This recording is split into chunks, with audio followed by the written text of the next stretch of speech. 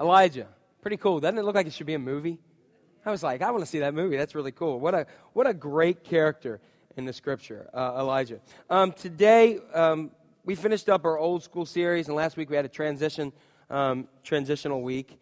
And so this week we talked about being hopelessly lost or lost in hope last week. And so today we're gonna move into a new series. I kind of like doing the series things, and I looked, and there's some things going on. I'll give you some method to my madness. Also, if you're visiting today and you'd like to, our kids have what we call our Shoreline Sunday School Ministry, and they head that way and across to the cafeteria. And if you have high school age that they want to go, I believe they're in the back across from the women's bathroom. Not in it; they're away from it. But they are meeting with the high school age youth group during this time too. So if they want to go to that, by all means, go ahead and have a good time. All right. Everybody good? Everybody good? You frozen? Are you the frozen chosen today? That's what we used to say. I'm a little chilly, but it's all good. I'd rather be that way than burning hot myself, so I kind of like this weather. It's my favorite type of weather. So we are going to do a new series, and it's called Monster Faith. And what I thought was really cool about it is we're going to do this for 3 weeks, and so it'll lead us right up to the time where people run around and we knock on our door and ask for candy. And if we don't give it to them, they throw dog poo at our door or something like that. So so I thought it would fit kind of well. And this week I didn't do it, but maybe the next following weeks I may put on some kind of costume. All right, just for your viewing pleasure. Okay? I don't know how pleasurable it'll be for you, but it will be for me. And you'll know where my son gets it, who runs around in costume every week. So, but we will go ahead and do that. So in this, that may seem kind of weird, monster faith. But one of the things that we were going to do in this series is we're going to study people. There have always been times, I kind of looked at the front of the bulletin today, and with the picture I put on there, and it kind of took me back to Sunday school. Anybody go to Sunday school? And you remember you get those little pictures in like your little ripped out thing, and you look at it, and you'd be like, it was always a story about somebody. And you know what's really funny about Sunday school?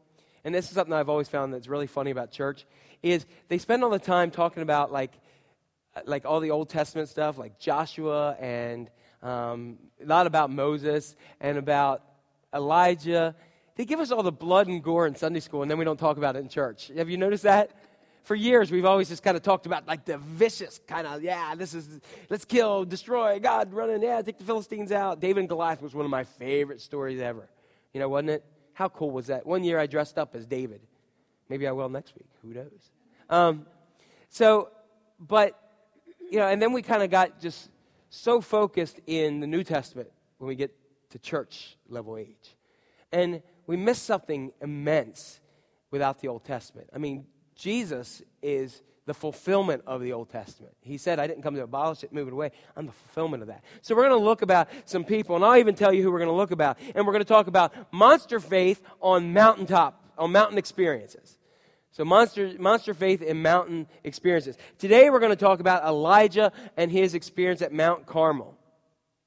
Then next week I'm going to talk about Abraham and his monster faith on Mount Moriah. Or Mount Horeb, or whatever way you want to talk about it. And then the third week we're going to finish it off, and we're going to talk about Jesus' monster faith at Golgotha. All right, so that's where we're going, so you'll know where we're going to head there. Sound kind of cool? Sound intriguing? All right, it does to me. So, and that's what I got, so deal with it. So before we continue on, I just want to ask you this question. And who has had enough? Now, I really don't know what I'm asking in that question, I got to be honest. I don't really know what I fully mean by that. It was funny, like last night I just wanted to test it out, so I put it on Facebook and said, have you had enough? Or I've had enough? And people were like, yeah. And then one person said, yeah, but I don't know what you're talking about. I said, that's the question.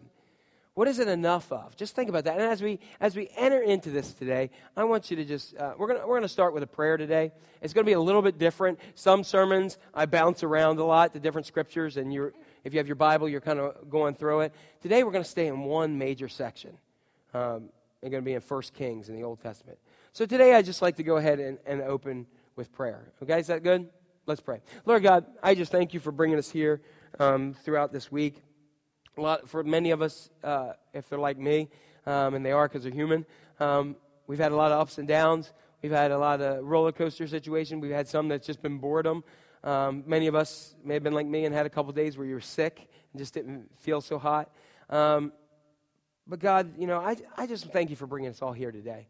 I just ask that your Holy Spirit just come and minister to us. We invite you to just, and what a joke that we invite you. But God, that's how you want it. You want us to just invite you into our lives, into our hearts. So right now, God, all that stuff, I just can see it and feel it in people's minds and lives that there's just a lot of stuff. And God, right now, we just want to place that aside and just focus on what you want to talk to us today about having this monster faith in the way of Elijah. So God, let's just come and minister to us in a special way. In Christ's name we pray. Amen. All right, Elijah. How many have heard of Elijah before? Elijah's a really cool guy in the Scripture. And you know what's really funny? We don't hear anything about Elijah until chapter 17 of 1 Kings. Nothing. We go along, hear absolutely nothing. Then all of a sudden, chapter 17, here he is. And it starts really kind of abruptly. And here it is right here. I'll put it up on the screen for you today.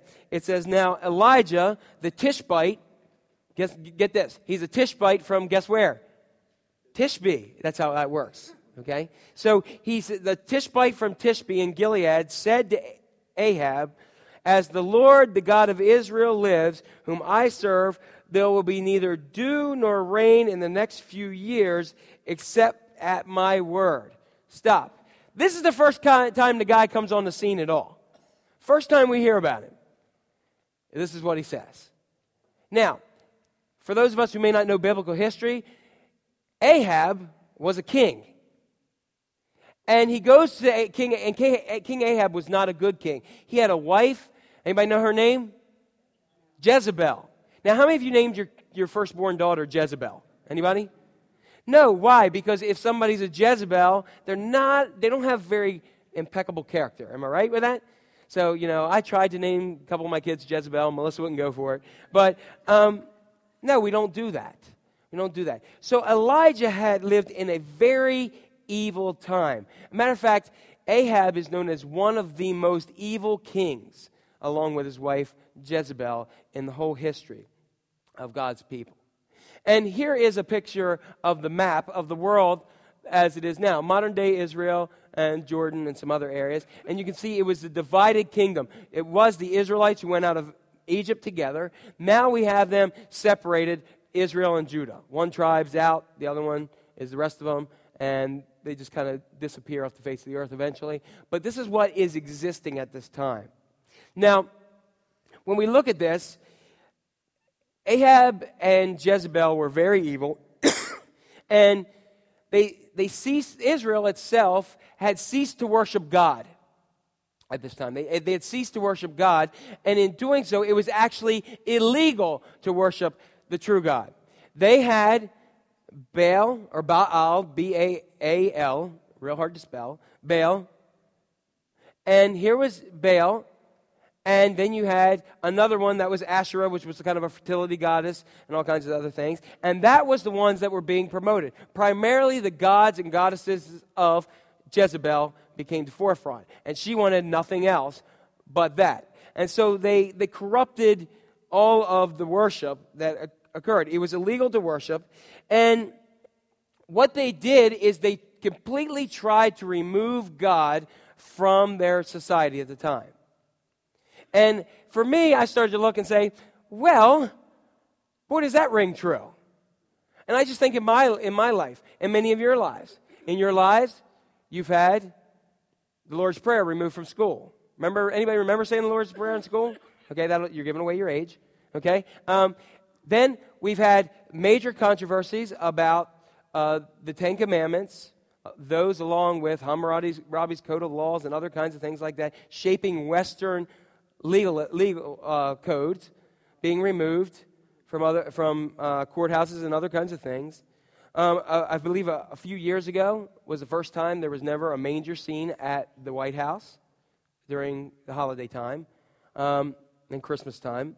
We actually now, even I caught myself there saying it, we actually have changed the terminology. We don't say Merry Christmas. We say Happy Holidays, which is really funny because we're really saying Happy Holy Days, which is where that comes from. And there's been lots of discussion about removing one nation under God from the Pledge of Allegiance. It's an ongoing thing that continues on and on. This is not new to everybody, right? I just want to get us on the table. There's even been an interesting occasion where people have tried to remove the roadside crosses as memorials and make them illegal to put on there because they are a Christian reference. All right? And symbol. So we kind of live in this kind of world right now. But it was even worse in those days of Elijah. They corrupted all the worship, and actually in Baal's temple, they had priestesses who were actually prostitutes that went to church, and that was an act of worship that existed within there. Babies were of absolutely no value. What they had is massive statues of Baal or Baal. And what they would do, they were made out of metal, and they would actually bronze, and they would actually heat those up and take newborn babies and place them on this heated metal statue to give them as a sacrifice to Baal. This is God's chosen people that He redeemed out of Israel, and this is what they've become. So you can see that it is a vicious, vicious time in the life of God's people. And Elijah came to a point, here he is again, Elijah comes to a point where he says, I've had enough. I've had enough. So I want to ask you today, have you had enough? Now, what's interesting with this, and hopefully you're not saying you've had enough of my sermon already, because I'm just getting rolling, but had enough. I remember in this room when I was in middle school. Now, when we first started worshiping here, they had and some of you who went here, they had the bleachers that you pulled out. Yeah. How many remember that? Okay. Now, when I was a kid, what was it? Let me see. 7th grade was on this side, and 8th grade was on this side. Am I right with that? I see some people saying, yeah, okay. So we're that way. And we used to do really fun things like throw apples and stuff and have food fights over top. You guys remember that? Okay. And we used to do that. But I remember one day there was this guy named Robert. We'll just call him Robert. And Robert was kind of a bully. And I remember there's this other guy named Jay. And every day, Robert would kind of pick on Jay. And one day when we were leaving this room, the bell or buzzer or whatever it did rang, we're walking out, and right in the hallway, we're on the opposite side where many of you get food, Robert took his had a chain and hit Jay, or just kind of shoved him in the back of the head. And Jay had enough. And Jay turned around and beat the living snot out of Robert. And I was like, oh, dude, that is cool. Because if he ever messes with me, I'm going to stand by Jay. You know what I mean? I always figured out hang out with the guy who's going to clock somebody else. So I thought, that was really cool. I was like, I'm in middle school. There's things that are cool. Girls and that, fights. They were the cool things. Everybody's going to fight. You either went behind the stairs to kiss before they got you, or you went outside and fought somewhere. That's how it was. Am I right? Those of you who attended here, how many attended here? Am I right? There we go. All right. I'm not making this up. And so I thought, Elijah had enough here. He was kind of like Jay, had enough and did something about it. So when we look at this, how many of you have had enough? It may be that you've had enough of what the world has to offer. It may be that you've had enough of living life your way. It may be that you've had enough of the sinful habits that tend to build. That's one of the things sin does. It builds and builds and builds, and it builds walls. It builds avenues into worse sin. You may have even had enough of your own halfway commitments. Like you kind of commit halfway, and what ends up happening is you end up spending time, that you spend more time saying why you can't serve because you don't know why you're doing it, but just because you're halfway committed. You know what I mean? We come up with things, well, I would, but, the sun's up today, or, I've got to wash my hair. Anybody ever, you know what I mean, don't you? You know that there's opportunities to connect and serve, and you just come up with something else. And then when you're done, you're saying, that would have been really fun, but that might have been a good thing, but why didn't I do that? Or it may be that you may have had enough about just excuses of sharing Jesus with your neighbors or your friends. So, for those of you who said, I've had enough of whatever enough is, what are you going to do about it? You see, Elijah not only had enough and said, I've had enough, and he just stomped his feet. And being a political year, I've heard everybody on both sides and all around the sides say they've had enough and stomped their feet. But I've heard very little people tell me what they're going to do about it. You know what I mean? And I think that's representative in many of our lives. Oh, believe me, I can gripe and moan about a lot of different things in life. Anybody with me? I can moan, gripe, moan, flip it around, and moan and gripe upside down too. I can do that. But when it comes to doing something about it, sometimes I come up very short. And so, what are we going to do about it? Are we going to serve? Are we going to share Christ? Maybe you've had enough of you, and you just need more of Him in your life today. Well, whatever it is, Elijah decides to do something. And so, the first thing I want to share about Elijah today is Elijah is a doer. Elijah is a doer. We're going to look at first, we're going to go through this scripture. I've got a lot of scripture slides today. So if you have your Bible, open 1 Kings. It's right in front of 2 Kings. That's how that works. And if not, I've got a lot of scripture up here that I'm going to go, and I'm just going to going to be different. We're just going to unpack the scripture and talk about his monster faith and how we can apply that in life today. So, as we look, I said the first time we came in contact with Elijah, we find out that he is a doer. Now, keep in mind, the first time we heard about him was the beginning of chapter 17. He said, hey, King Ahab, ain't going to rain until I say so because you're pretty evil. And King Ahab probably said, yeah, right. Then, guess what? It happened. And so we come to this point in chapter 18, and these slides are up here.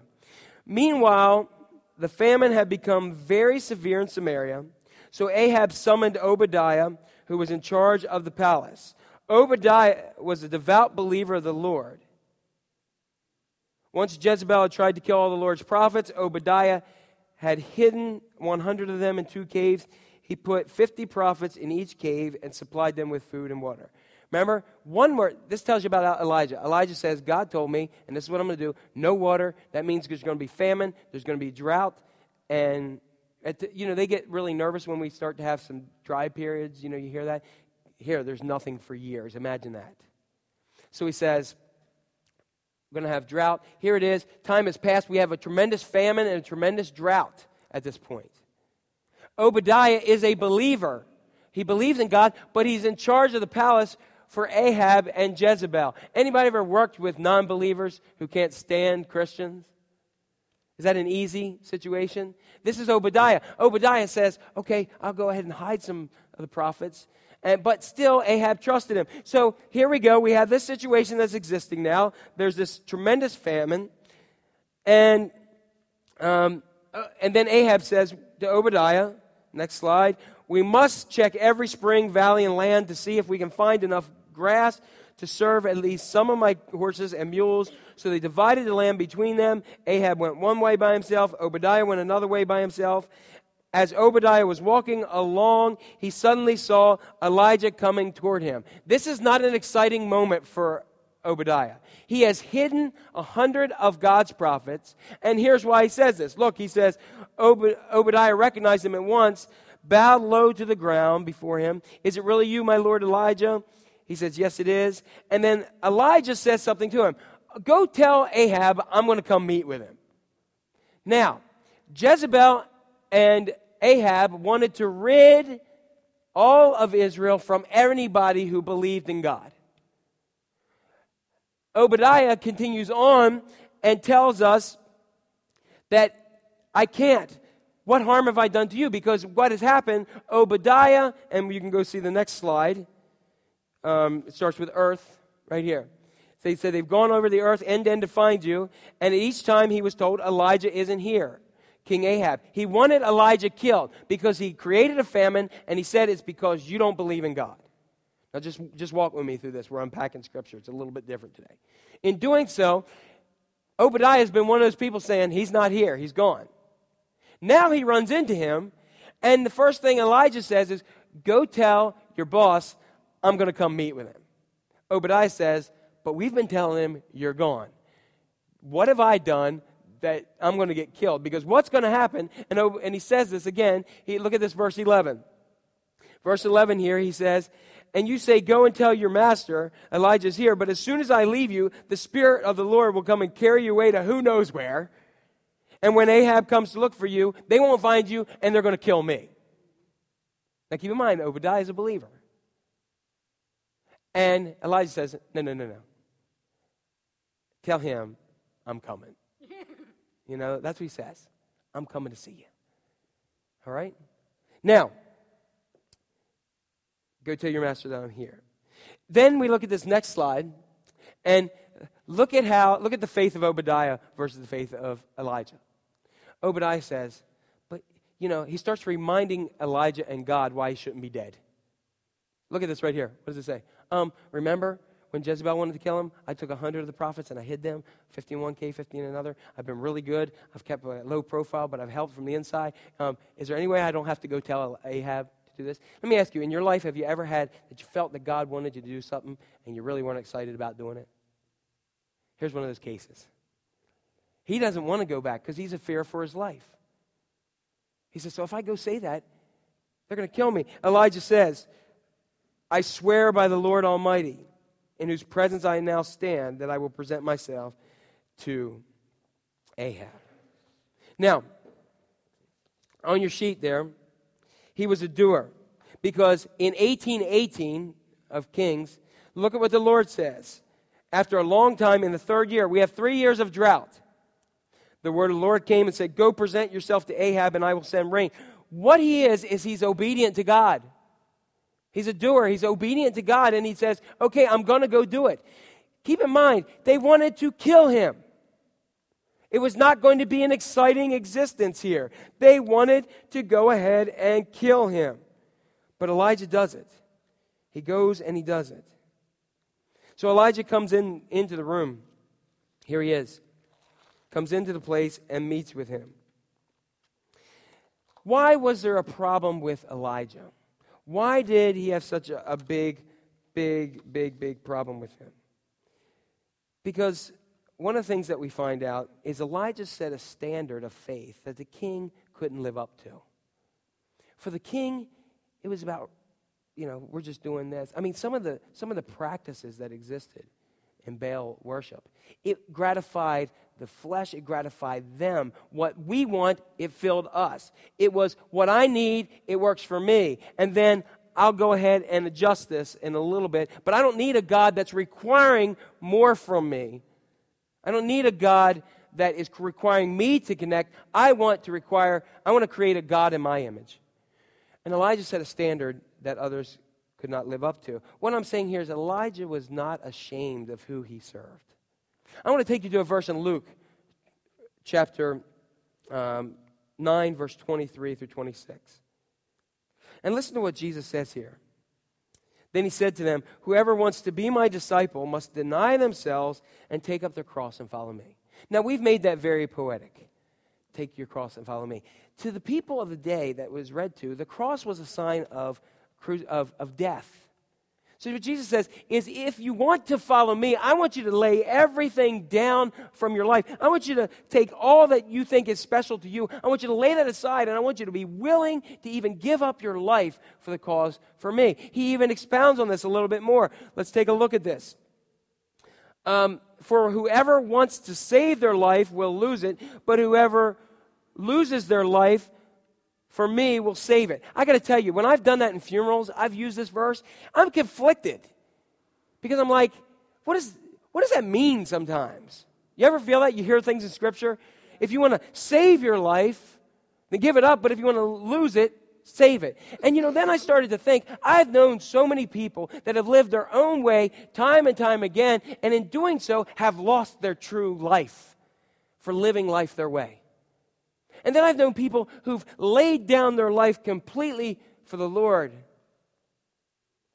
And their life, I saw hardship, I saw tragedy, I saw all kinds of things. Yet I saw a fruit of life that continued in other people that has never been compared. So many try to hold on to their life and lose it in this world. What does it mean to give it up and save it? Jesus says, what good is it for someone to gain the whole world and yet lose or forfeit your very self? Whoever is ashamed of my words, the Son of Man will be ashamed of when he comes in glory and in the glory of the Father and of the holy angels. Whoa, wait a second. Stop. This is another one of these verses. Remember last week I talked about verses I like to skip the end of? I like the verse. I kind of like the early part of this, take up your cross and follow me. I don't even go with lay down your life, gain it, lose it. That's kind of a cool little verse. But when you get to the point where God says, if you are ashamed of me, I will be ashamed of you. I started going back through my mind, my mental Rolodex. Anybody have one of those? Yeah. It's kind of like, for those of you who don't know this, it's kind of like those little flicker books. Remember those? They look like they're moving, but they just flick them. And what I began to see is time when I came across this verse and really began to let it unpack me, I found that there's many times in my life, even times as a pastor, where my actions have displayed that I'm ashamed of God. Anybody else ever been there? Like, for instance, there may be a moment that somebody says something and you had this, like, for me it's like a slap on the back of the head where he's like, share me, they need me, and I transition something else because I got to get somewhere, or I'm in an environment that wouldn't be acceptable. Anybody with me there? Or even my behavior may show that I'm ashamed of God in the midst of this. So many people have lost their lives. Elijah was not ashamed. He went to stand in danger. He was brave in front of ridicule and persecution. He had monster faith that existed here. He was ready to roll and to go with it. He said, I'm here. Walks in the door. One of the things that we find out is Elijah was not politically correct. Politically correct. When I was in college is when the political correctness really started to come to the forefront, and I actually wrote something to the college newspaper because I need column inches for my graduation, and it was about political correctness and how I felt that it actually does more detriment because now we say things when we really don't feel them, that we hide our racism, we hide our sexism, we hide our hatred, more so under the guise of something else. And I wrote that article many, many years ago. And as I look from some of this, look at this verse that we see here that comes up here. So Obadiah went to tell Ahab that Elijah had come, and Ahab went out to meet Elijah. When Ahab saw him, he exclaimed, so is it really you, you troublemaker of Israel? So who is the troublemaker now? And this is something I found that is more and more evident in our world today, that Elijah is just making a stand for God. And when we make a stand for Christ or for God in this world anymore, we are considered the ones who are intolerant. Have you noticed that? That when we stand up for our faith in God, we end up having this conflict. That we are the ones who are closed-minded. We are the ones who don't love. But let me tell you something. The heart of the Christian faith is love those who hate you. Bless those who persecute you. Didn't that what Jesus said? How is that intolerant? Maybe we have done something to our Christian faith that isn't in contact with what God calls us to do. Maybe we need to love the unlovable more. Maybe those people who hate us all the more, we need to love them all the more. Maybe those who curse at us all the more, we need to bless them all the more. Instead of existing in this combative way that God never intended for. I hate the verse. Hate the verse of Scripture. Did a preacher say he hated the verse? Yes. The one of if someone strikes you on the cheek, turn the other one. I want to turn this one. You know what I mean? That's where I am. Or I want them to turn theirs so I can take a crack at them. I don't like when people are nasty to me. I don't like when people, but me, what's it matter? What I should be is more angry like Elijah and say, I've had enough when people are nasty to God and treat Christ like he's secondary. And those moments when I allow people to do that, I realize I'm telling God I'm Obadiah. I'm ashamed of God in many ways. Right? So what do we have here? We have him saying, you are a problem. You are intolerant. You are the one who is there. In 18, Elijah has enough. Look what he says in 18. I made no trouble for Israel. You and your family are the troublemakers, for you have refused to obey the commands of the Lord and have worshipped the images of Baal instead. Look at that faith. He says, you are the problem, and he throws it into your mama and your kids too. Do you realize that? He's walking in a place where they want to kill him, and he says, call him, you talking to me? Right? That's right, he's doing the old Robert De Niro. You talking to me? Right? No. Okay, you want to talk bad about God?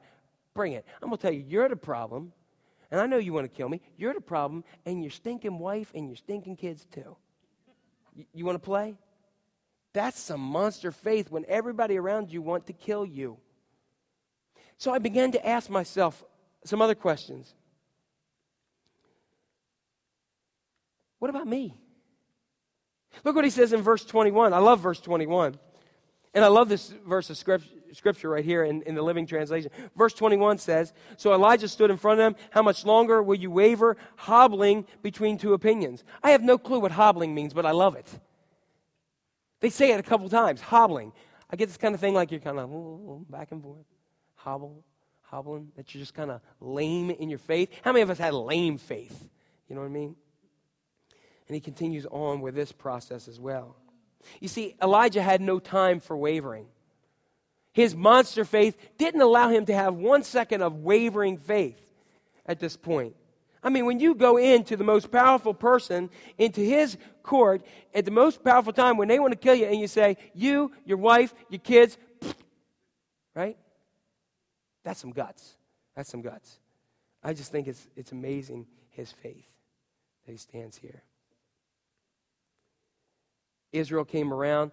So Elijah says, I don't have time for your hobbling, for your halfwayness. I don't have time for this. He says, you got 450 prophets of Baal. I got me, and I got God. So Elijah continues on. And you know what I believe? I believe that many of the people of Israel, it says the people were silent. I believe many of the people of Israel at the time were just like many in the church today. Believe in God, but silent. Believe in the Lord and are silent. There's many people I know who know God, who know Him really well, who know Jesus, believe in Jesus, love Jesus, say they love Jesus, but their lives completely look like they've never even known who He is. You know what I mean? I think we've all been guilty of that. They say, oh, I love the Lord, and then they're out doing whatever. They're like half and half. Half I'm enjoying Jesus, half I'm enjoying the devil, half I'm here, you know what I mean? And that's that hobbling, I think. You can't walk a straight path that God creates in faith if you're hobbling along the track. And you know what? I'm going to say this. There are some people who need to do the world a favor and stop telling them they believe in Jesus. You know what I mean by that? There are some people who say they love Jesus but act totally different. And so people are seeing that if you love Jesus, this is how you act. And they should just do us all a big favor and just stop. He says, throughout the scripture, it's like, why waver between two opinions? This is what he's saying here. He says, why are you doing this? You're all quiet. I know some of you definitely say you know the Lord. Some of you are doing the worship of Baal. I don't care which one you choose. Pick one or the other and just deal with it. And I think many people today are the same way. We like the stuff out here, but we also want to have this here. And when we do that, we're hobbling just like the Israelites. But what we need is Elijah. We need a monster faith like Elijah to say, I stand for God. And realize it's not going to be pretty when that happens either. But Elijah is an awesome character. The people were silent even though they knew who God was. But the problem was God of Israel was not their only God. I want to ask you a question. In looking at your life, because I'm doing this to me, this is one of these mirror sermons, where I preach in the mirror.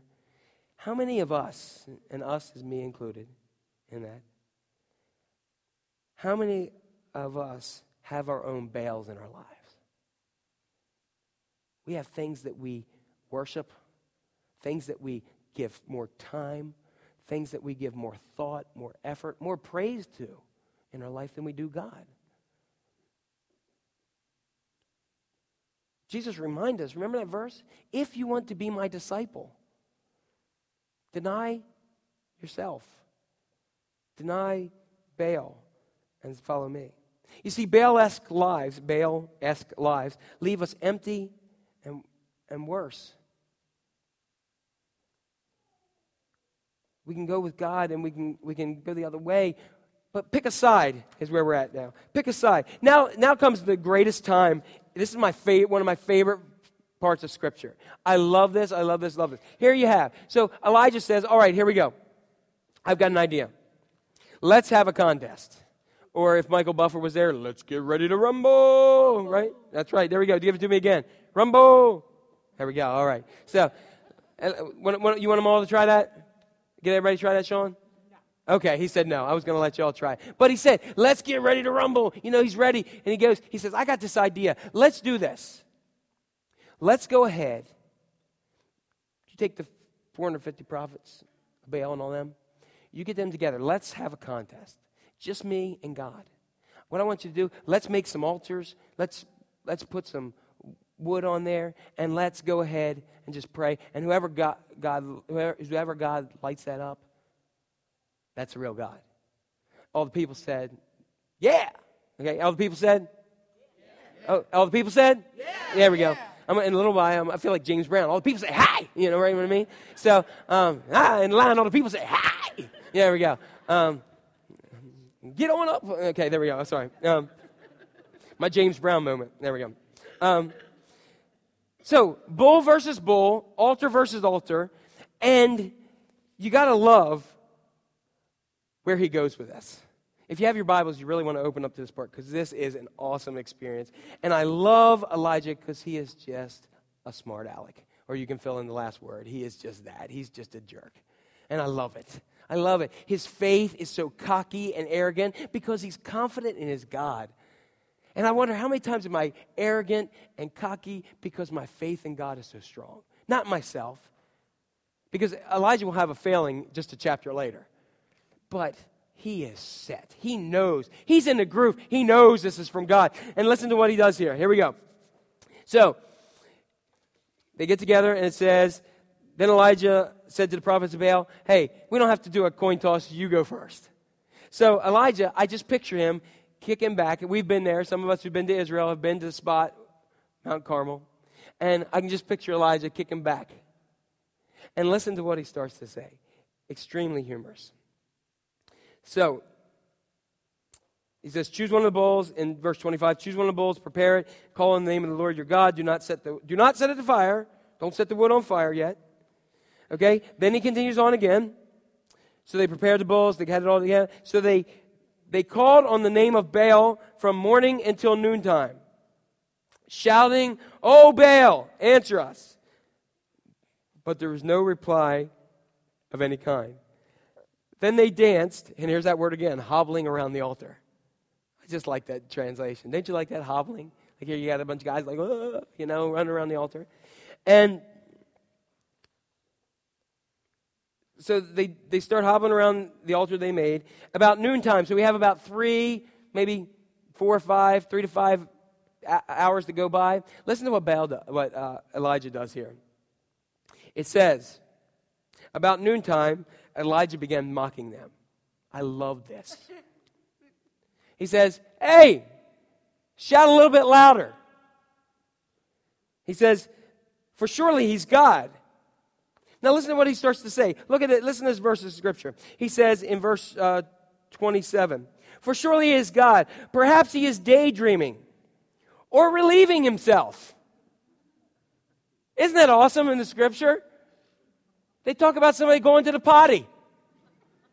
He's like, hey, shout a little bit louder. Maybe he's just like in his zone. Baal's God and he's got a lot of stuff to do. So maybe he's just like kicking out. And I can just see Elijah just kicking back going, hey, maybe he's, just daydreaming, doing something. Or maybe he just had to pee. Or maybe he's doing number 2. So that's why he's taking a little bit longer getting back here, And that's what he's saying. I'm not making this up. Look at it. And look at this scripture this week. And, I love how the translators write it. Maybe he's relieving himself. He's saying maybe he had to pee. Right? Do you find that humorous? I love it. He is the cockiest person in Scripture. When he's telling them their God, who they're running around for hours, he's in the bathroom. And they didn't have bathrooms then. They had a tree. So he says, maybe he's relieving himself. I love it. Or maybe he's on a trip. Maybe he went on vacation. You know, he's a busy God. Maybe he's on vacation. Or maybe he's asleep and just needs to be wakened. So listen to what happens then. You know, has anybody ever been taunted in your life? You know, there's those times when you're trying to do something. Like, have you ever tried to do something? And like when you're younger, like an older sibling, we won't mention who, or something will give you like a face like, oh, little baby can't do that. You just want to like, right? You want to just tell them, oh, or you slip back behind you and go, when you're getting in trouble by your parents and they're going, ah. You know what she did to me one time? You know what she did? What? She used to do this for a while. We were from spanking school, and meaning that when we came home from school, I did something and my dad spanked me. But, you know, she would sit in the other room and slap herself and say, Jack, get off me. Ow! And he'd come in and whip me. Until one day he caught it.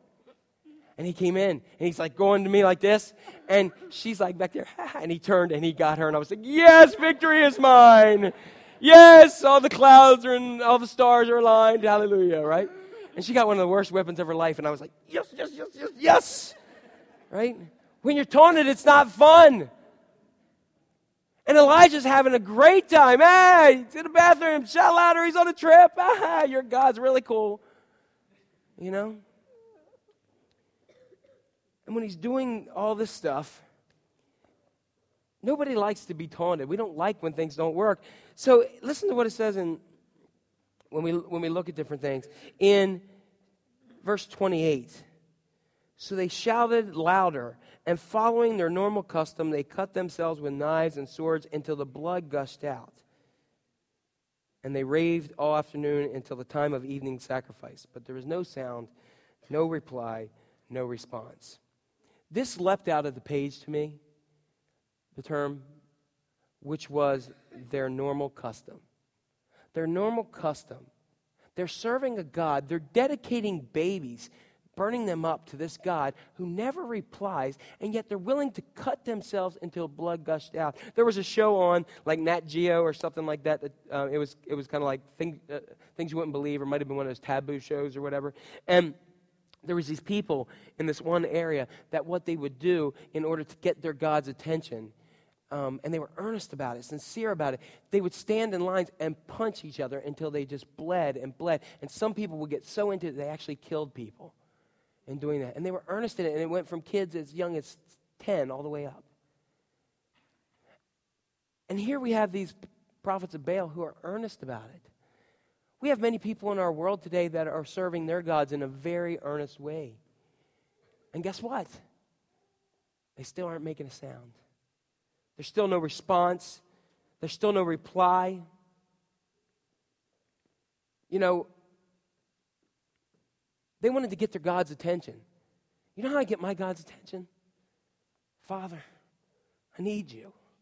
Lord God, I just love you and I want to worship you today. That's how I get my God's attention. I don't need to cut myself. I don't need to do anything special. I just need to say, Daddy, I need you.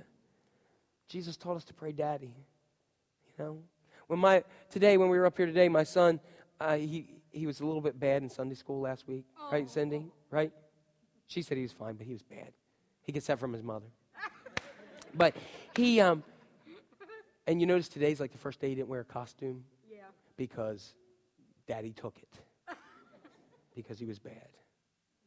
And what the deal I made with him was, if you're good today, and you listen, and you do a good job in Sunday school, you'll get your Superman costume back. So he came over here, sat like the best angel ever, and looked up here, and while I was up here and said, while you guys were talking, he said, hey, Daddy, if I'm good, I get Superman back, right? You see? When he said, hey, Daddy, I turned and looked at him because he knows how to get his dad's attention. You know? He knows how to get his dad's attention in a negative way, too, and I think we do the same thing with our Father. But when I cry out and I say, Daddy, I need help, God's there. I don't have to do this other stuff that the world demands from me. I don't have to. and I shouldn't waste my time doing it. I love the fact that they use the term that they raved all evening. I wonder if they had the music like hobbling around, cutting themselves. I mean, it was like, just this crazy place. That's what raving is, like when people, dance all night, right? It's like one theme, and it's like 50 songs that are 4 hours long. Anybody ever heard this? You've read about it, right? Okay. And there's some weird things that pop in my head when I'm up here, so anyway. This is what occurs and continues into the night. You see, during this contest time, they all gathered together. They had this, and Elijah says, okay, and at the time of sacrifice, time of evening sacrifice, you see, Elijah wanted to honor God even in this contest. He knew what God was going to do. Look at what he says, what happens here. It says Elijah called all the people and said, okay, enough of this. I've had enough. You all come here. All the people come here. It's just him. He says, get over here. And the first thing he does, he rebuilt the altar of the Lord that was torn down. And it was the 12 stones because God has a significant pattern. He said, I wanted 12 stones, each for the 12 tribes of Israel. I want to build the altar that was used for him before. Elijah first rebuilds that. Then he goes ahead and he took 12 stones, each representing one each tribe. He used the stones to rebuild the altar. He piled the wood on the altar, cut the bull into pieces, laid the pieces on the wood. He said, fill the 4 jars with water. Fill 4 large jars with water. He also dug a trough and filled that with 3 gallons of water. And then he said, pour the water over the offering and the wood. Stop. What are we in right now? A drought. Water was gold. You don't just go take water where we can't get it and dump 3 gallons plus 4 gigantic jars of water to cover everything with water and fill the trough. They wanted to kill him more, and he says, shut up, just pour it on there. He took what was most valuable in the world at that time and used it as a sacrifice to God. Is that monster faith or what? So I ask you, what do you have that is so valuable to you that you can lay down on the altar for the Lord and let him use it in a powerful way? We all have something. And when we look at this some more, it said he went ahead, and here is Elijah. And he says this. After he had done this, he said, do the same thing again. They did it again. Now do it a third time. There was so much that the water ran around the altar and even filled the trench. These people were thirsty. And at the usual time for offering the evening sacrifice, Elijah the prophet walked up to the altar and said, O Lord, God of Abraham, Isaac, and Jacob, prove today that you are God in Israel and I am your servant. Prove that I have done all this at your command. O Lord, answer me. Prove me so that these people will know that you, O Lord, are God and that you have brought them back to yourself. And look at this verse. It's so cool because what if he didn't? But look at what God does. Immediately the fire of the Lord flashed down from heaven, burned up the young bull, the wood, the stones, and the dust. It even licked up the water in the trench. And when all the people saw it, they fell face down on the ground and cried, the Lord, He is God. Yes, the Lord is God. 450 prophets of Baal spending all day with nonsense. One man of God doing what God called him to do changed the entire nation. Are you that one person from God? It burned up rocks. That's hot. Anybody ever been like at a bonfire and it's warm and you get too close and you're like, you get sincere? I've never seen anything that burns up rocks like that. The fire of the Lord burned it all up. And people believed. They immediately fell face down when they recognized who is the Lord. One guy stands for God and has enough faith to change the nation. That's monster faith. So where did it get him? Where did it get Elijah? Well, I want you to turn with me, if you have your Bibles, to Mark chapter 9. That's New Testament. Mark chapter 9.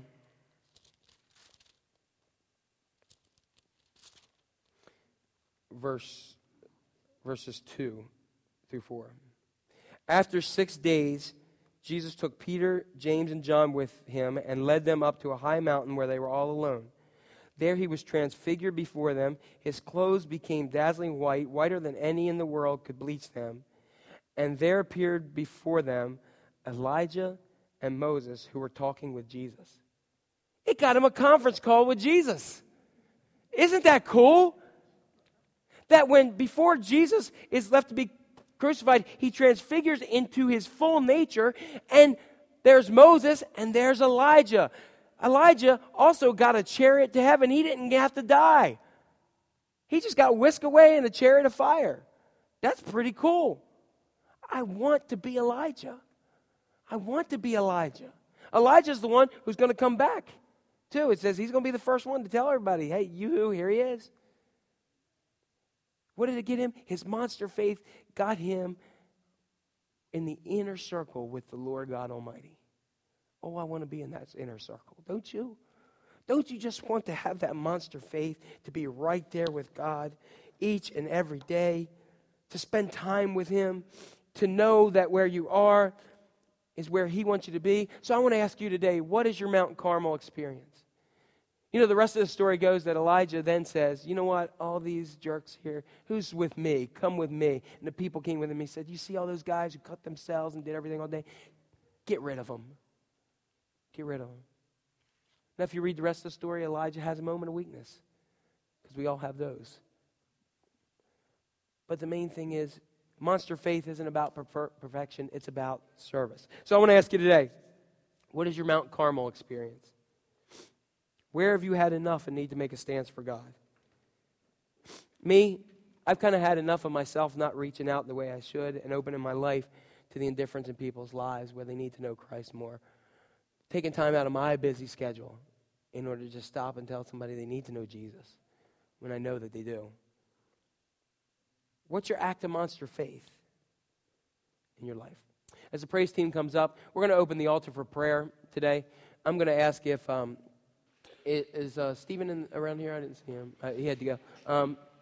Teresa, I know you're running some of that, but I'm going to ask you if you'll come pray with people today. And Debbie, would you as well pray with some people, because I need to play. But I'd just like you to stand where you are, and we're going to just pray right now. And then if you'd like to have an altar time, you can feel free to do so. So let's pray. Pray with me. Jesus, I just... I don't know why you gave me this series, but I just think you just need me to be more Elijah. And God, I just want you to do that in my life. For somebody here who may not even know you at all, and this may all be completely foreign to them, they may be just like Obadiah, may have existed all those years, love you, do things for you, but God, just somewhere that fear creeps in and you just haven't really fully let go in order to be who you need to be. And God, I just want them to know that they're here for a reason today, that you want to touch their hearts.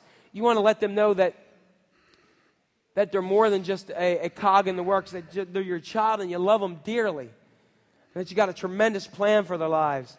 It may not always be difficult. It may not always be easy. It may be difficult, but the one thing is, it's worthwhile. For someone who's never accepted you, Lord, I ask that today, if they feel like, man, you're tugging on my heart today, God, I don't know. I don't even have a clue what Jack said today. None of it made really much sense to me.